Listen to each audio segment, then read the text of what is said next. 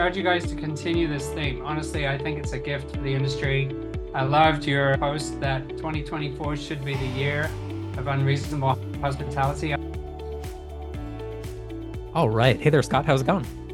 I'm doing well. You got us laughing to get started, so I appreciate that. So I'm not going to lie. Today is a snow day, and I actually didn't work the whole snow day. I went outside for 2 hours, built a snowman, and did some sledding with the kids and came back just in time for this one. So let's go.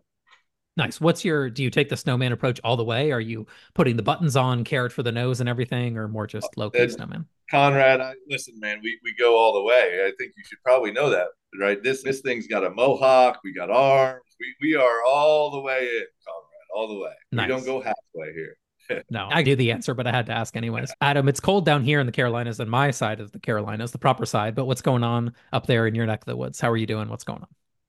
Yeah, if it's cold in the South, then it's definitely cold in North Carolina. So yes, also cold here, no snow, which I'm thankful for. I don't need snow, and I'm happy to get rid of this cold as quickly as we possibly can. I'll touch on a couple quick things, and then we'll get this conversation started. So not much on the sports side. We've got another indoor soccer game this week. Hopefully we'll have an update by the time we record next week. But two quick plugs to touch on a couple threads that we've talked on. So the MIT player that I've been following, my daughter's boyfriend, scored the record for freshman. Now he was named the athlete of the week for MIT, which seems pretty big to me. That's pretty awesome. And then my nephew, who quarterback, moved over into baseball, found out this week that Christopher Newport University, CNU, that's the school he's at in Virginia, Division III, but they are ranked in the top 20 nationally. So they are in competition for the national title. So that's pretty exciting. And then I'm going to give a quick plug to another podcast that I got in touch with, not in touch with, but I've been listening to. And Conrad, I think you might appreciate this one. It's called The Big Dig. So if anybody's looking for a fantastic podcast to listen to, The Big Dig is the one I'm hooked on right now. Can't stop listening to it. I'm about halfway through it, but it goes through the full history of the Big Dig up in Boston. And for anyone that doesn't know, those of us that lived through it, it was chaos from day one. So if you're looking for a really entertaining podcast, that's the one that I'm listening to right now. Right on. I'll put a link in the show notes. That'll be an interesting one. I might check it out. I remember when I was a kid learning about that or seeing it, and my dad just complaining. But he complained about a lot of stuff, so it wasn't necessarily a surprise to me, but certainly complained about that. You said earlier, Adam, that you were avoiding the snow. I think we've got someone with us today that's definitely avoiding the snow because she's down in Alabama and not in her adopted homeland when it comes to Canada. But Heather, welcome. Glad to have you here. How are you doing? What's going on? I'm doing really well, thank you. So happy to be here, and thank you for inviting me. And yes, you talk about the snow, Scott. I'm just nodding here with the sunshine and the blue water outside my back window here in Gulf Shores, and I don't have to be in my driveway shoveling. So I'm down here for 5 months. This is my home, my winter home. Yes, another adopted home of the ones that you have here in North America, at least. But awesome, Heather, we've got a pretty interesting conversation that I think we want to build off of. But you're a veteran podcaster, so we don't have a really formal, structured outline. We're gonna chat and go through it. In fact, that was actually one of the first items that we had here on the outline, which is the fact that you've been doing this podcasting for a very long time. I'm just curious, for the listener that hasn't heard of you or doesn't know you, I can't imagine that would be the case, but would you mind maybe just a brief background or introduction about you, your start in the space, both podcasting and then of course running a vacation rental company, your successful exit of that company, and the fact that I think you joke about now how you are a recovering property manager and what you're focused on today?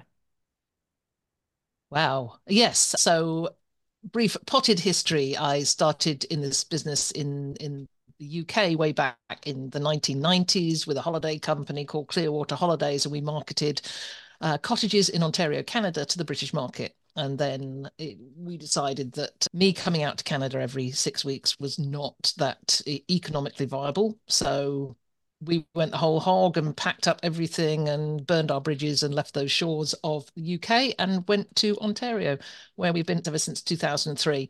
And there is a long story behind starting our property management company, but I'm not going into that. We just started a property management company in 2004, which we sold in last year. No, it wasn't last year. It's the year before last now. It's nearly 2 years now since that we sold. By that time, we were managing just under 200 properties across Ontario and having a wonderful time. And of course, as there was a lot of sales going on in 2022, and I joined that little bandwagon. And yes, sold to a great group of guys, a private equity investment company who just leapt in and have really taken it to the next level already in such a short space of time. So the podcast started. Actually, I bought my first equipment in 2005 to start a podcast. By 2014, I still hadn't learned how to use it. I did a course and figured out how to plug all those wires in and press the right buttons. Started that in 2014, and we're now on 10 years in. We're just publishing episode 542. And yeah, we've published every week since then. Yeah. Is that enough? Do you have the gen now? Yeah, we have the just now. I've got one more question, then I'm going to go to Adam about the archival nature of the podcast, because he posted on LinkedIn, excited about the recording today. So Adam, I'm coming your way in 1 second. One question I forgot to ask that we didn't give you any heads up on, so you might catch you a little flat-footed, is we also need a song that best describes you as well, Heather. That will be a difficult one. Can I come back to that? Okay, we'll come back to that. We'll put a pin in that and come back. All right, so Adam, I'll go your direction then. So I'm not going to talk anymore because I'm now thinking about that. No, that's okay. That's okay. Adam doesn't mind taking a few minute ledge for him to explore. So Adam, you had posted that you had been on the podcast before previously, meaning Heather's podcast. And I was as well. I think you had made it on there before me. But was it interesting to go back? Did you listen to snippets of what you were saying back then? Remind me the episode number when that was. And it'd be interesting to see how you think about it then. And do you ever listen to yourself and think, oh, that was pretty clever? Or do you listen and go, man, that guy doesn't know what he's talking about? What was your perspective? So first, I've got to fall on the sword because the song question is usually my job to tell people about prior to. So Heather, my fault for not giving you that alert. We do I've got it now if you want it. Oh, perfect. Jump right in. Yeah, it's my very favorite song, and it's Here Comes the Sun. Okay. Love it. Very apt today. I like it. That's a fantastic decision. I like to think that describes me too, because I am absolutely a 100% glasses full person. I can attest. And I've gotten that from every interaction that I've had with Heather, and I appreciate that because I try to be that way as well. And I try to remember every song that we've had, or at least the genre or band. Is that the first Beatles song? I feel like it is. We're too deep at this point. That's great. Well, Scott gave me the nod, so I think we're accurate. He's the record keeper. But to go back to your question, Conrad, so yes, I actually listened to the full episode yesterday. I remembered that I was on it, and I tracked it down and listened to it in preparation for this. And I think it holds water, right? I think that the ideas, and this was really my post on LinkedIn, was the thoughts and the discussion that we had around marketing. And this is 2014. So this is right around the time that Heather was getting started. I was at the end of 2014. So I think I was episode number 54, 500 episodes ago. But we were talking about marketing. I just recently come out of marketing as the director of marketing for Seaside Vacations here on the Outer Banks. Was with Point Central for a couple of years, still focused on marketing at that time. But the discussion centered around vacation rental marketing and what I had done with Seaside. And one of the reasons that we had gotten together was I was the chair of the Verma Communications Committee at the time, and Heather was joined, and we got together and just started chatting about marketing. And as I listened to it yesterday, I was pleasantly surprised that a lot of the ideas that I was using back then, and really if I stretch that back, so the discussion was 2014, but I started in the vacation rental marketing side in around 2008. When I started shifting everything online, really the same concepts that I was using for the 5 or so years that I was doing that, I feel like they still are applicable today. And I think there's two parts to that. One, I think that content is still the main focus, and we could go into a lot of different tangents on that, but I think content is still where a lot of the value of online presence, online community, online marketing still grows from that. And that's where my focus always was, whether it was pictures, videos, blog content. I was really focused on online content, and it served me very well during that time in the Outer Banks. And in fact, I don't think anybody's picked up behind that. And this is why I say that, one, I think content is still really a strong focus. But outside of that, I think that as simple as that is, it's not easy. And I don't see a lot of people following behind that and picking up the same sort of concepts and continuing to do things on a consistent basis. For me, that meant every day I would go out and I would be creating this content every day. Now, part of that probably goes back to some of the discussions that we've had on this podcast a number of times. Is the last few years were pretty easy for people. And I think that you didn't have to put in all of that marketing effort to get the direct bookings and build the community that you wanted to. So there is probably a period of hey, we got a little lazy with what we were doing. But outside of that, I really think that the discussion that we had, and I think it was, I don't know, 12 tips that I was sharing, I still feel like almost all of those are applicable. In fact, I took one or two that Scott and I will talk about it as we go forward, and hopefully we can implement today. Yeah. My feeling, Adam, I didn't listen to that podcast. I'll go back and listen to it. I'll pop in my feed or I'll scroll back 500 deep in Overcast and find it. Is that it's so funny. I've tried to simplify our question process on the first call. That first call is like a get to know you a little bit. And it could so quickly veer off when we're talking to a new client of what they're doing today and stuff. And I've simplified it to be like there's three buckets maybe on the marketing side that really move the needle. There's search, which is both organic and paid. There's social, there's organic and paid, and there's email. And I'm just asking them to rate their level of activity in those three channels. So are you doing something, a good amount or a lot with the search? Are you doing something, a good amount or a lot with social? And then the same thing for email. And I had a call this past week where basically the conclusion was he was doing virtually nothing in all these three areas, but was still getting a good amount of direct bookings, was still at 20 odd percent, 22, 23% direct bookings. So I was like, if you're doing nothing and you're already getting a good amount of direct bookings, it's a reasonable assumption to think that if we come in here and do all these things with at least a medium amount of effort and skill, we can make it a lot better. But I actually said to him what you just said there, Adam, is that if he contributes, if he chips in, we're not in Portugal. That's where he happened to be, by the way, which is not common for us to get a lead there. But if we're not in there, so if you can give us additional photo content and video content, and then we can edit that and publish that and get it on your site, get it on social, you're going to do even better, right? I was saying, let's do this together. This is not a hand it over and do everything. And I feel like, Adam, what I was going to get at is that your position as it existed back at Seaside Vacations so long ago, I feel like that's not really as common anymore. There's someone in the office that's responsible for rates, maybe. There's certainly reservations that's often responsible there. But now it's like a lot of clients will offshore that, or they'll have someone that's not in the Outer Banks doing it. So that idea of going down to the beach, taking a photo, I feel like it's just not as common now as it was back then, which is probably a shame. It's probably made the marketing a little bit less effective, in my opinion. Do you have that's very interesting when you think about that, though, because the reality is that what I was doing was fueling those three buckets, because I was fueling online. I was fueling the SEO, the content building with the content that I was creating. I was fueling the social with the content I was creating, and I was fueling the email bucket with the content I was creating. They all go together in order to fuel all of those. So I hadn't thought about it the way you just put it, and I guess it's a little bit of a shame to think that maybe people aren't focusing on a position that can go out and capture local flavor, because that's ultimately what I think this business is all about, is that local flavor. So if we've taken a step away from capturing that, I think there's a huge gap that we can recapture in the near future. Heather, I want to go your direction. So the idea that we had when we talked with Sarah last episode was we were talking about this idea that people end up in this business accidentally. Everyone, it seems like in my experience, always has the story about how we accidentally ended up in the business, which I'm sure is true. Like, I don't think there's someone right now who's 20 years old who probably will be operating a vacation rental company 10 years from now, or some combination of that, who's thinking, yeah, I'm going to grow up and I'm going to be this vacation rental manager. So everyone ends up in it accidentally. So how do we make sure? This was our thesis with Sarah. You haven't listened to this episode yet because it hasn't come out, so I'm trying to restate some of this. How do we make sure that the people who are in these vacation rental companies are thinking about what Adam was doing way back 10 years ago that still works today? How do we give them the right knowledge and education? Because this is something that I think you're passionate about and you're working on today, is knowledge and education for the vacation rental manager, correct? Yeah, absolutely. And we've taken a little bit of a pivot in the last couple of months from what we were doing, which was a lot of sort of ad hoc vacation rental training alongside the conferences and the seminars and the presentations that people go to at conferences. And we were offering something maybe a little bit beyond that. We got into 2024, and in fact, just a little bit before that, and that whole thing that comes out about what's your word for the year? And you've just said mine, Conrad, and that's intentional.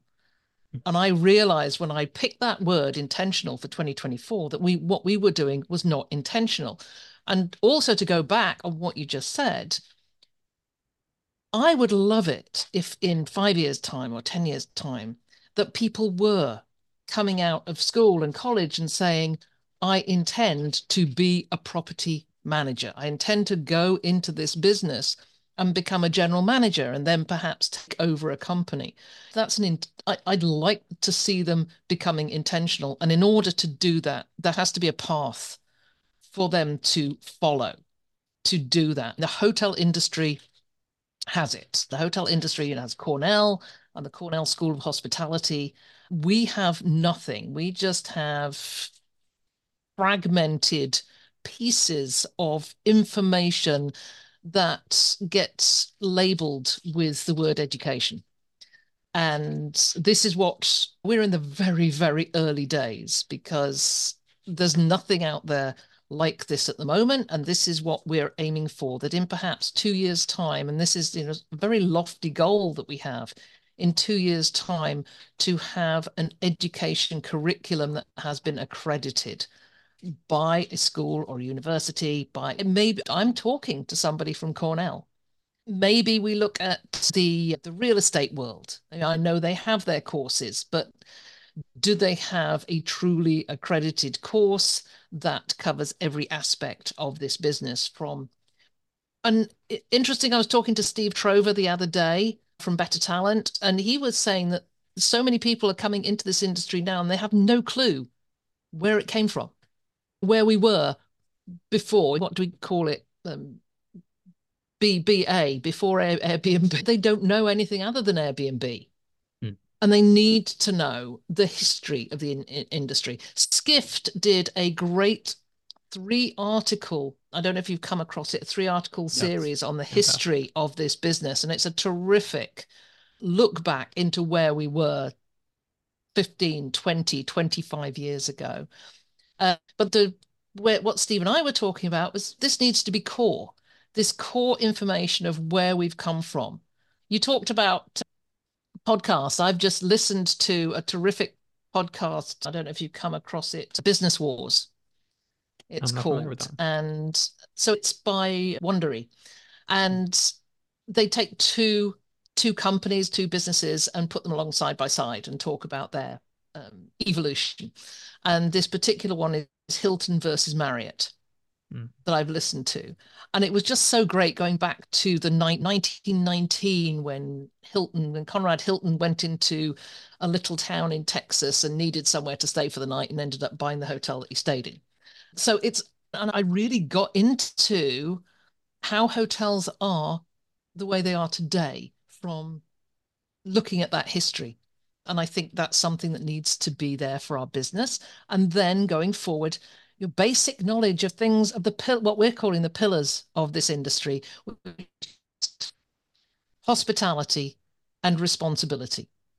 And once again, it's all too easy for somebody to say, I'm getting into this business, I'm buying my own houses, and then I'm going to start managing other people's, which is what I did way back in 1999 with absolutely no knowledge, and I had to wing it all the way through. People are doing the same thing now. They're winging it, but with this fragmented knowledge. So that's where we are now. Yeah. Scott, I was going to go your direction on this idea of, because I'm imagining you're often taking people on the operations side who maybe don't know the vacation rental industry. Maybe they have an experience in cleaning or property maintenance or things like that. What knowledge do you have to typically give to like maybe a vendor that you're working with on the operations side to understand our industry if they are in fact new to it on those elements?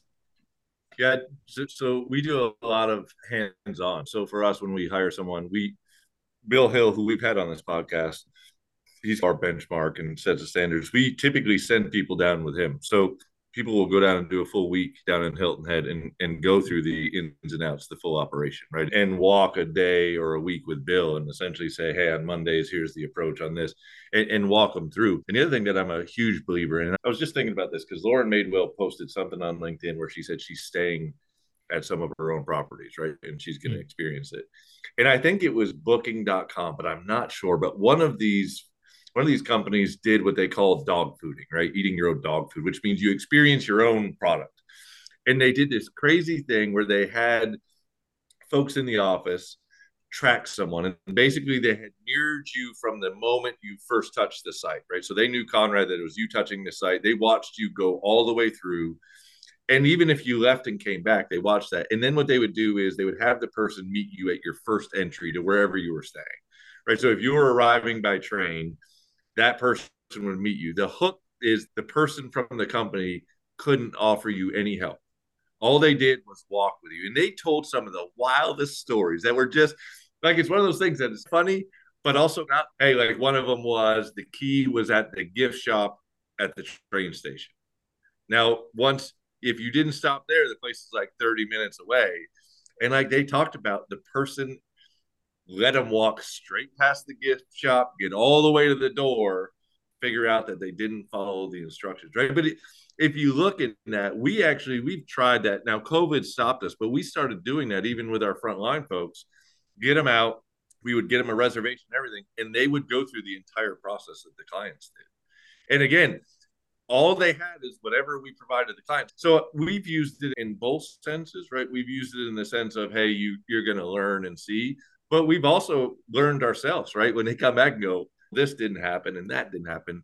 And I'm a big believer in that. For me, one of the other things that we'll do is when I hire a new manager, typically, depending on the position, typically I won't give them full training. What I'll do is let them work for a month. We'll give them some high level stuff, right? That we call it the client journey, so they understand all of the pieces.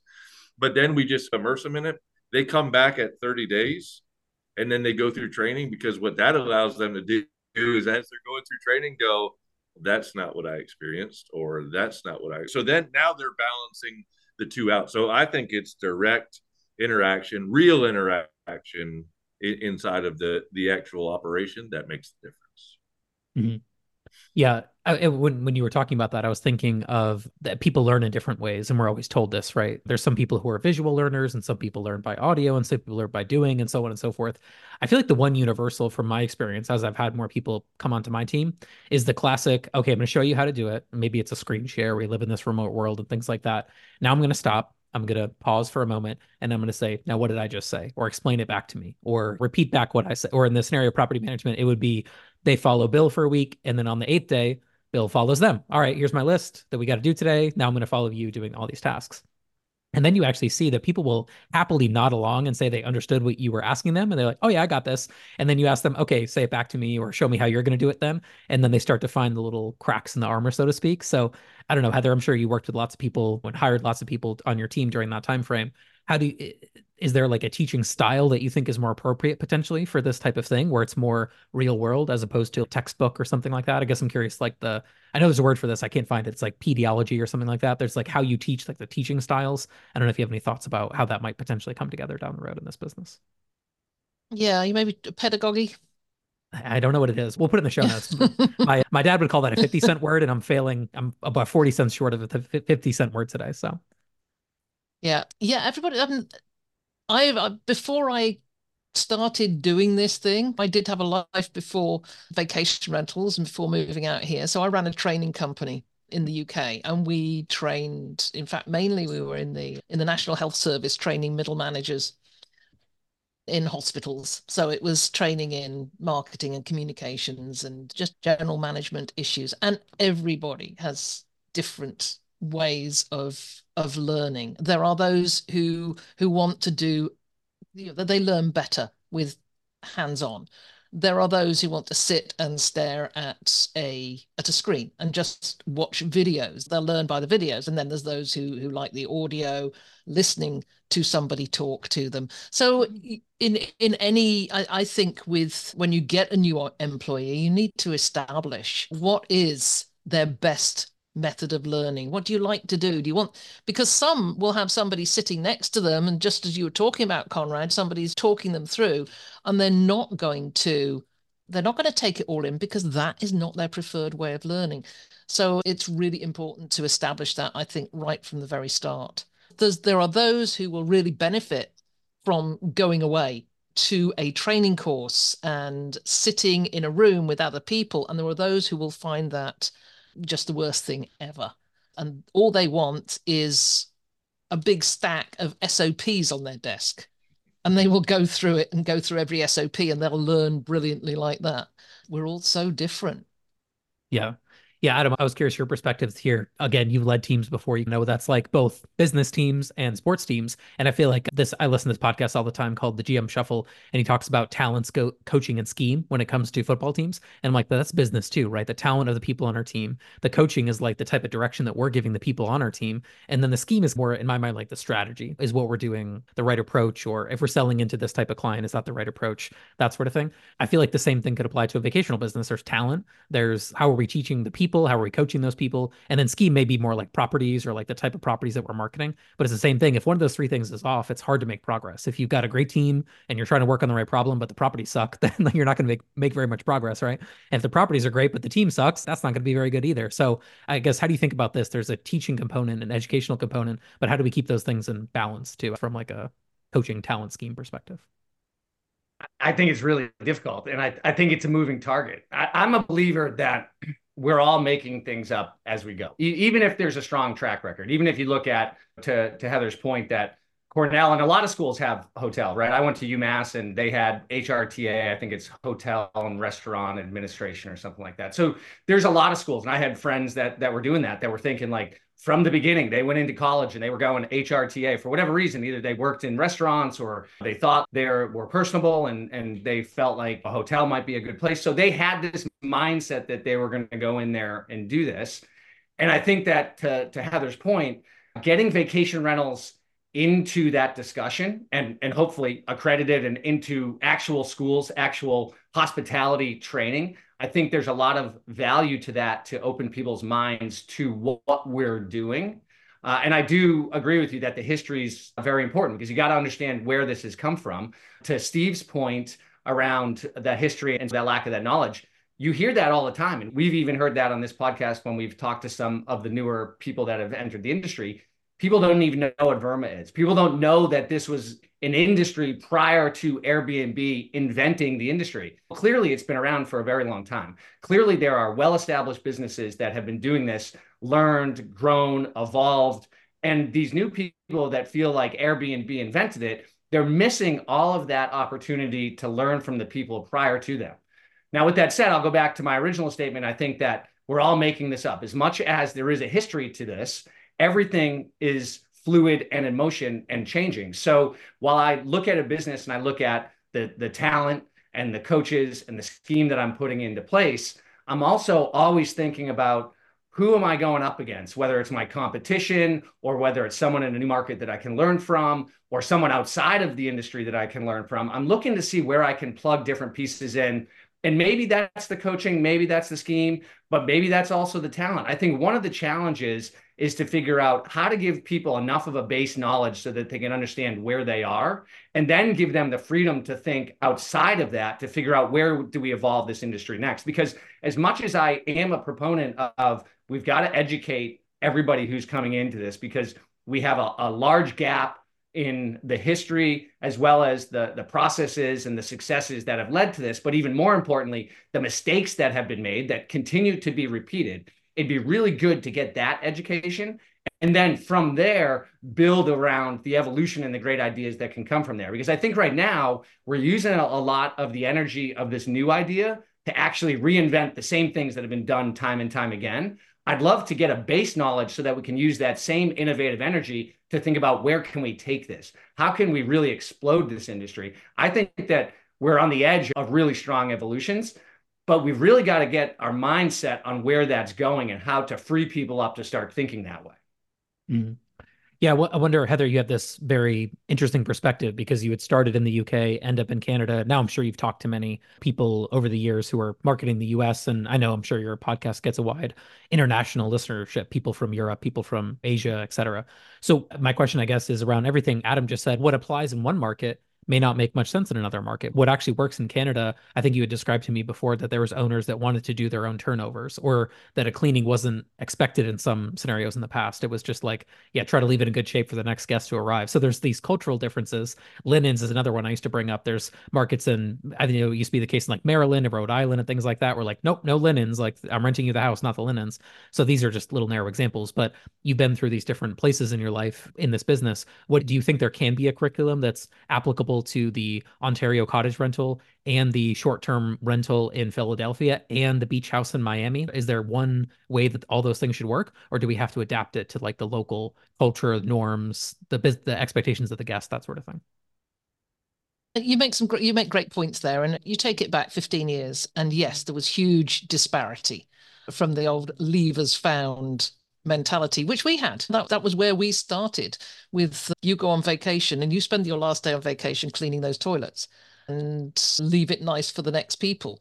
And we did have someone check, but a lot of people weren't having any checks done between guests. But that over the years, I've seen those gaps narrowing. And I know there's still places out in certainly the east of the US where the whole linens thing is still a big issue. People are still taking their own linens.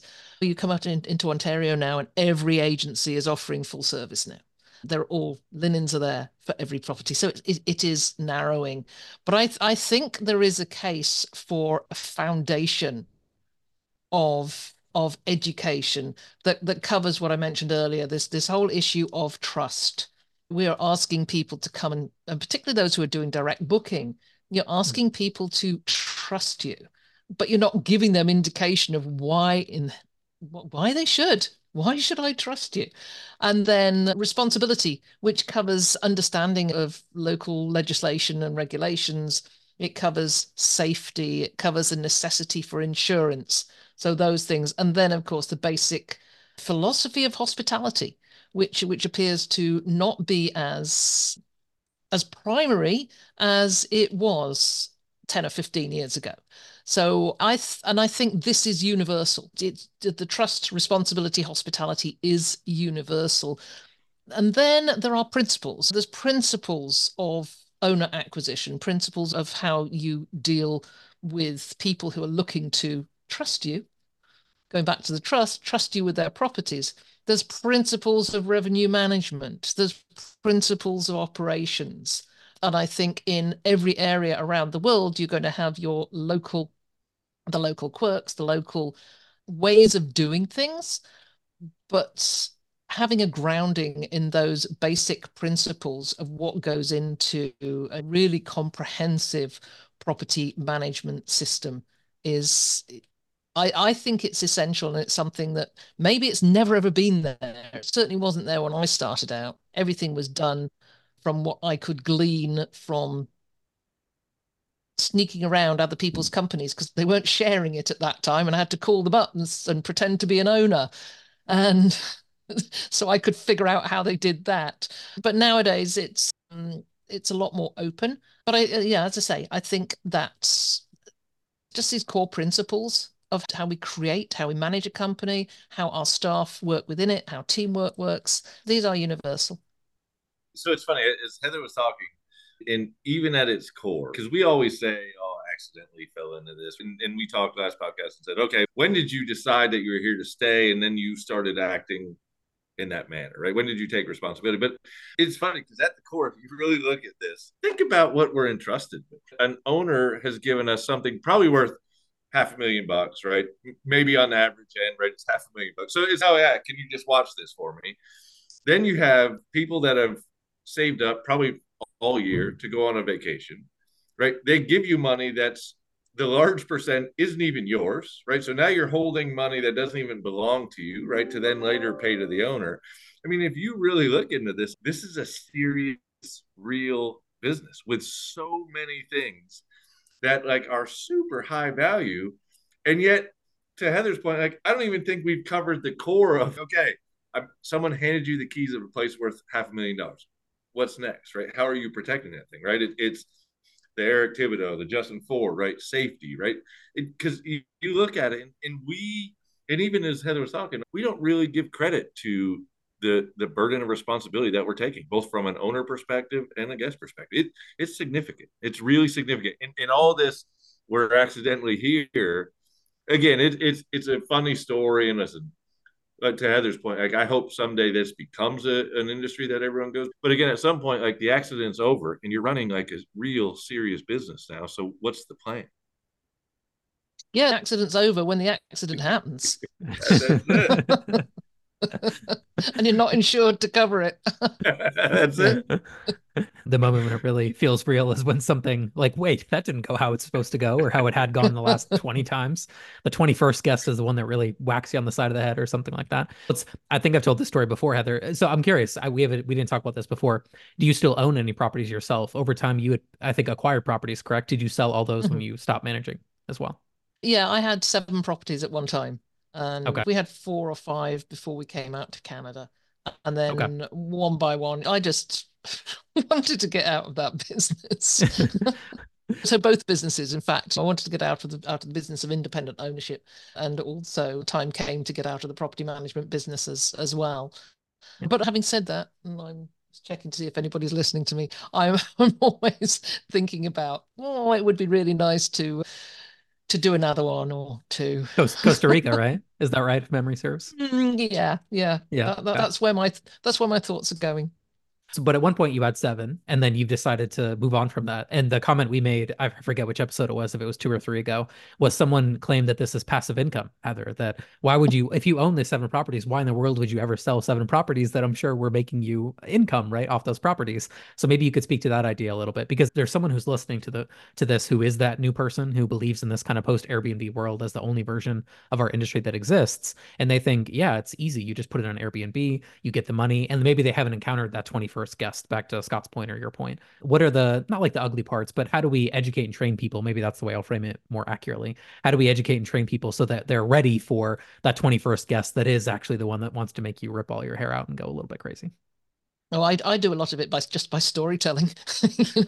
We've got so many stories over 20 years of management, of the phone ringing at 2 o'clock in the morning and the fire alarms going off and the fire department are on the way, and I can hear the sirens, but we can't find any fire. So the place isn't going to burn down, but the fire alarm's gone off and the fire department are coming, and who gets to deal with that? Who gets to deal with the angry guests? Who gets to deal with the fire department, who now want to charge you for a call out that was perhaps frivolous? I don't know. Yes, it's stories. I've got so many stories over these 20 years that show that this is not a passive income business, even if you have the ubiquitous co-host, the one who says, I'm a co-host, I've done the course. They've taken the course from the person who's been in the business for 6 months.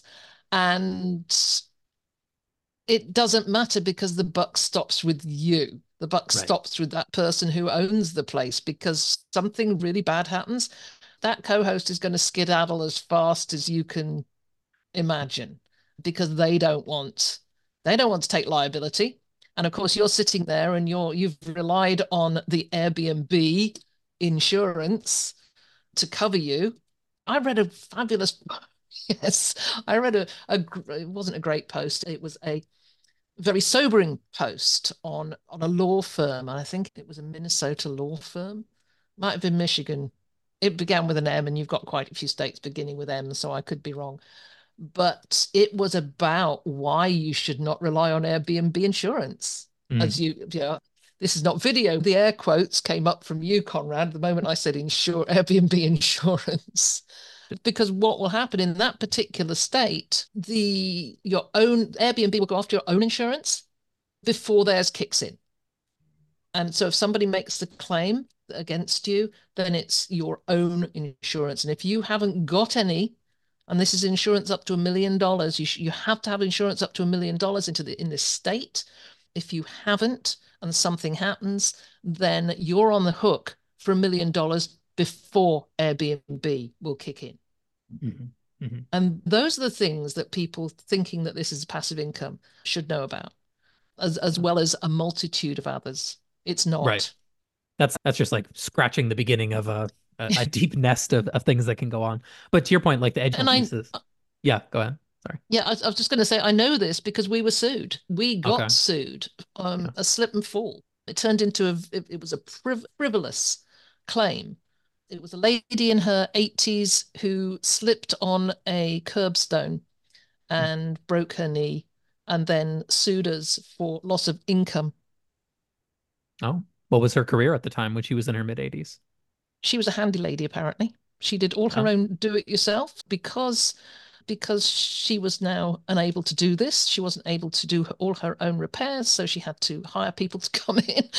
Gotcha. As I say, frivolous. But that was 2 years of stress, and we had amazingly good insurance, but we still had to do depositions. And so I always wondered what it would have been like if we hadn't had this.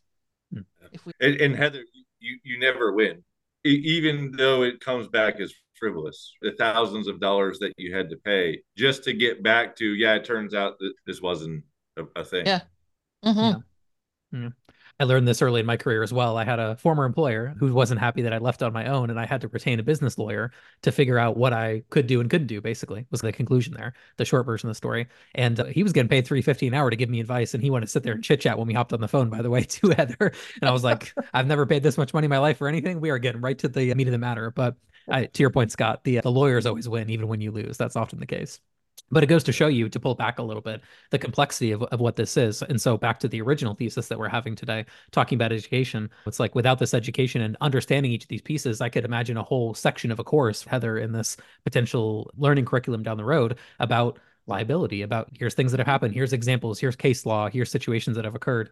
We hate to say it, but deaths have occurred in vacation rental homes sometimes, but that's been the fault of the property owner, of the host, not taking this stuff seriously. And so luckily we have people in the industry that advocate for it, but sometimes people only listen to them when bad things happen. I know this because I've talked to Eric quite a bit lately, and that's his posts get more reach when he says that kind of stuff, as opposed to saying stuff that's a little bit more, let's be proactive, let's have safety controls in place is one thing that Eric said before. So that's the tricky part too, right? Like I was gonna do a comparison earlier about the fire alarm. Well, in a hotel, it's actually easy, right? Like I'm 50 feet if I'm at the front desk from where the problem may occur. I can get up there pretty quickly. In your business, right, Heather, you were so spread out geographically. That was one concern that I think sometimes people don't understand either. So yeah, I'm trying to pivot through some other questions here. And I know we don't have a ton of time with you, so I want to be respectful of that as well. Heather, there's some sunshine to get back to, I know, in your neck of the world, but maybe you could go through how things changed for you over time. And then when you did decide to sell, maybe you could talk about that process if you're open to it. What was that final step for you of selling and moving past operating the business day to day?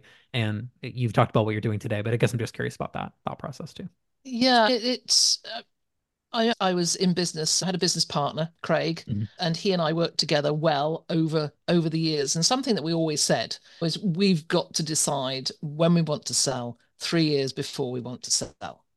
And it's not something we can do overnight, just say, hey, let's put the business on the market tomorrow. We've had a really good year. Re-COVID, we decided that this was probably a good time to start getting these things in place.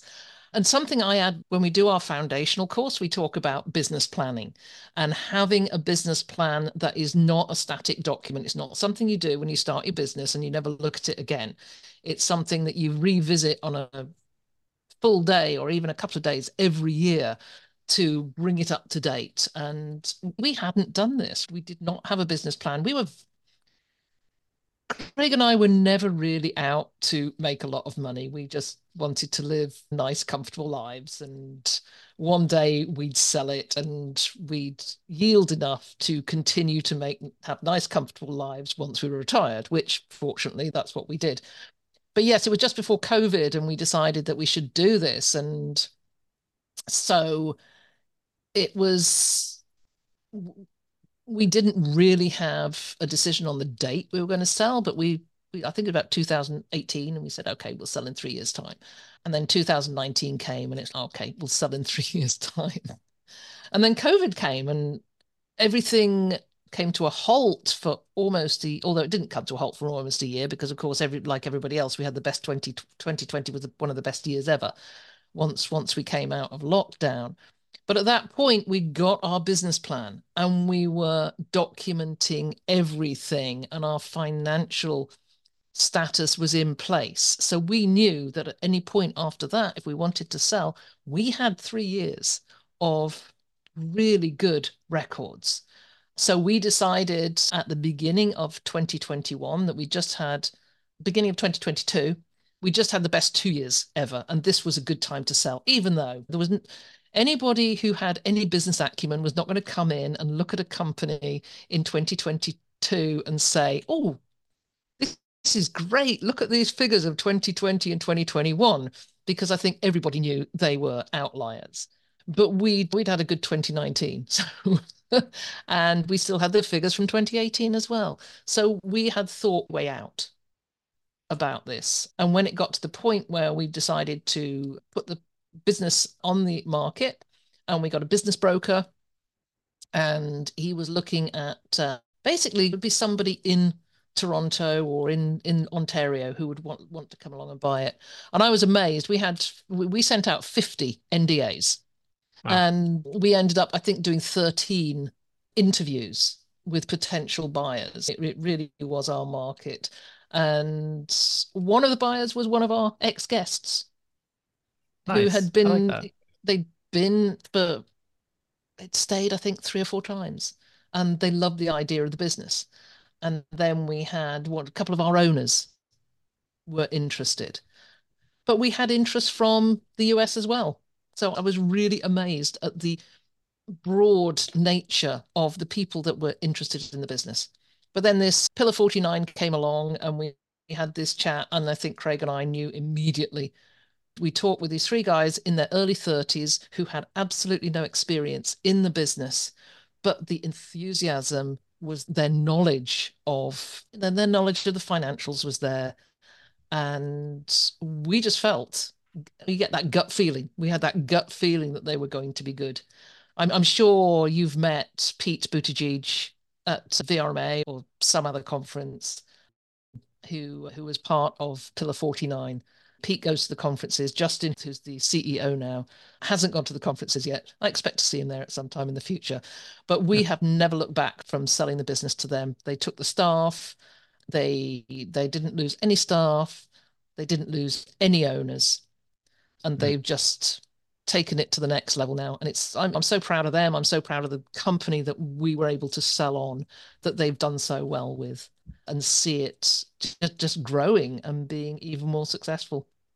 Yeah, the owner's bit really had me smiling, because that's when you know you made the right decision too, right? It's so sad to see the V company come in and buy these companies out and just watch it crumble. It's sad. It's happened to clients of mine that we'd worked with for a long time that sold in 21 and 22 and that sort of thing. I know we're up against it. We're probably already at time, Heather. So I got one more question for you, and then Adam, I'll go back your way if you want to take in a few parting shots on questions, because I feel like I didn't give you the mic today as much as I normally do. So apologies there.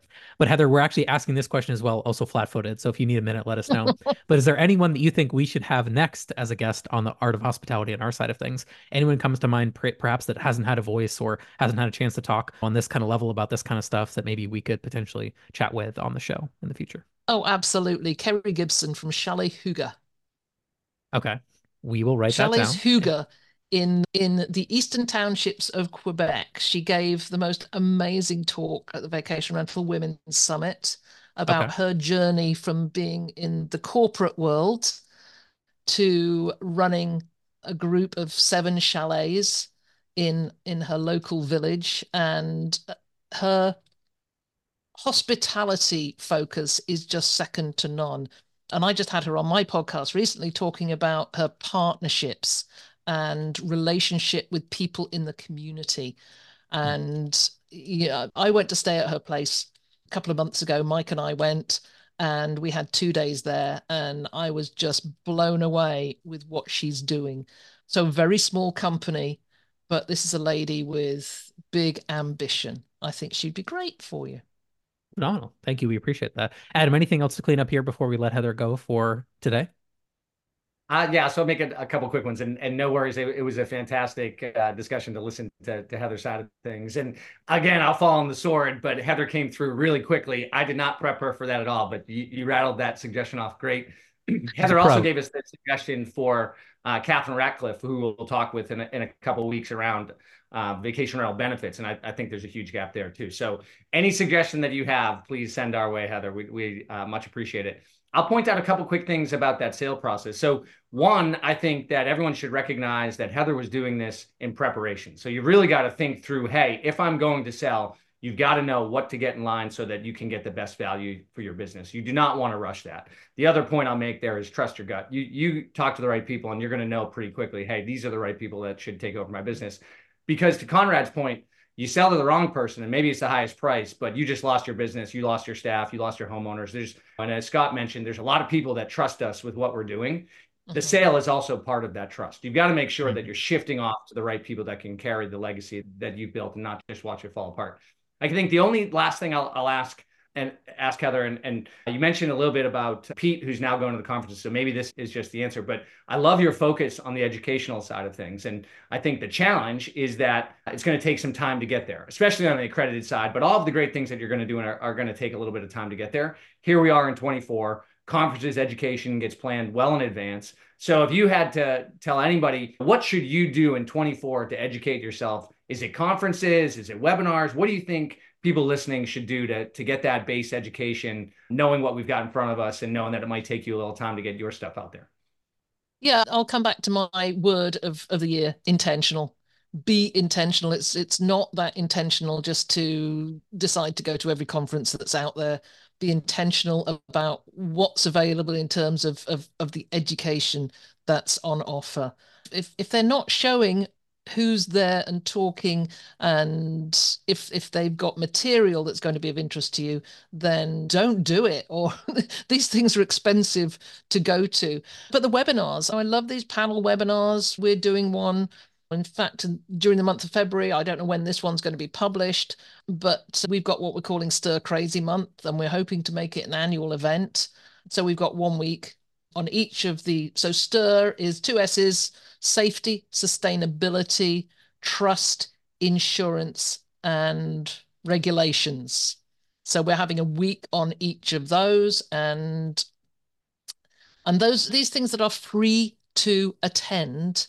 Once again, be selective, because respect your time. But I would also say read books that relate to the business, whether it's something like Unreasonable Hospitality by Will Guidara. I still talk about The Customer Service Revolution by John DeJulius. He spoke at a Verma conference about 7 or 8 years ago. What he said resonated with me. So anybody that's out there recommending books, read those books. We've talked about the attraction, and those folks who are out there talking about EOS. Read the books that give that background. And also the information that comes from the online sources such as Skift. And I spend a lot of time on blog posts, reading really good blog posts, pillar posts that deliver a lot of information. Because there is no formal education out there at the moment, that's really all you can do right now. Yeah, I like those suggestions, Heather. We'll put links in the show notes to the Vacation Rental Formula website, and people can check you out there. We'll also link some of the other things we talked about, the podcast we recommended, and there are some other things in there. We went a little bit over, Heather, but thank you. We appreciate you and your time. I know, as I joked earlier, you have some sunshine to get back to and other things to attend to. Despite the fact that you're a recovering property manager, as you joked about when we talked in Orlando, you still have a lot of things going on, which is always good to see from our side of things. Yeah, thanks again for your time. We appreciate it. We also appreciate any listener that's made it this far. You know what they have to do, Heather. They have to go to their podcast app of choice, click 5 stars, leave a review, and then more people can listen to these fantastic conversations with more folks like Heather. So again, thanks for your time, and we'll catch everybody on the next episode of The Art of Hospitality. Thanks so much. Thank you.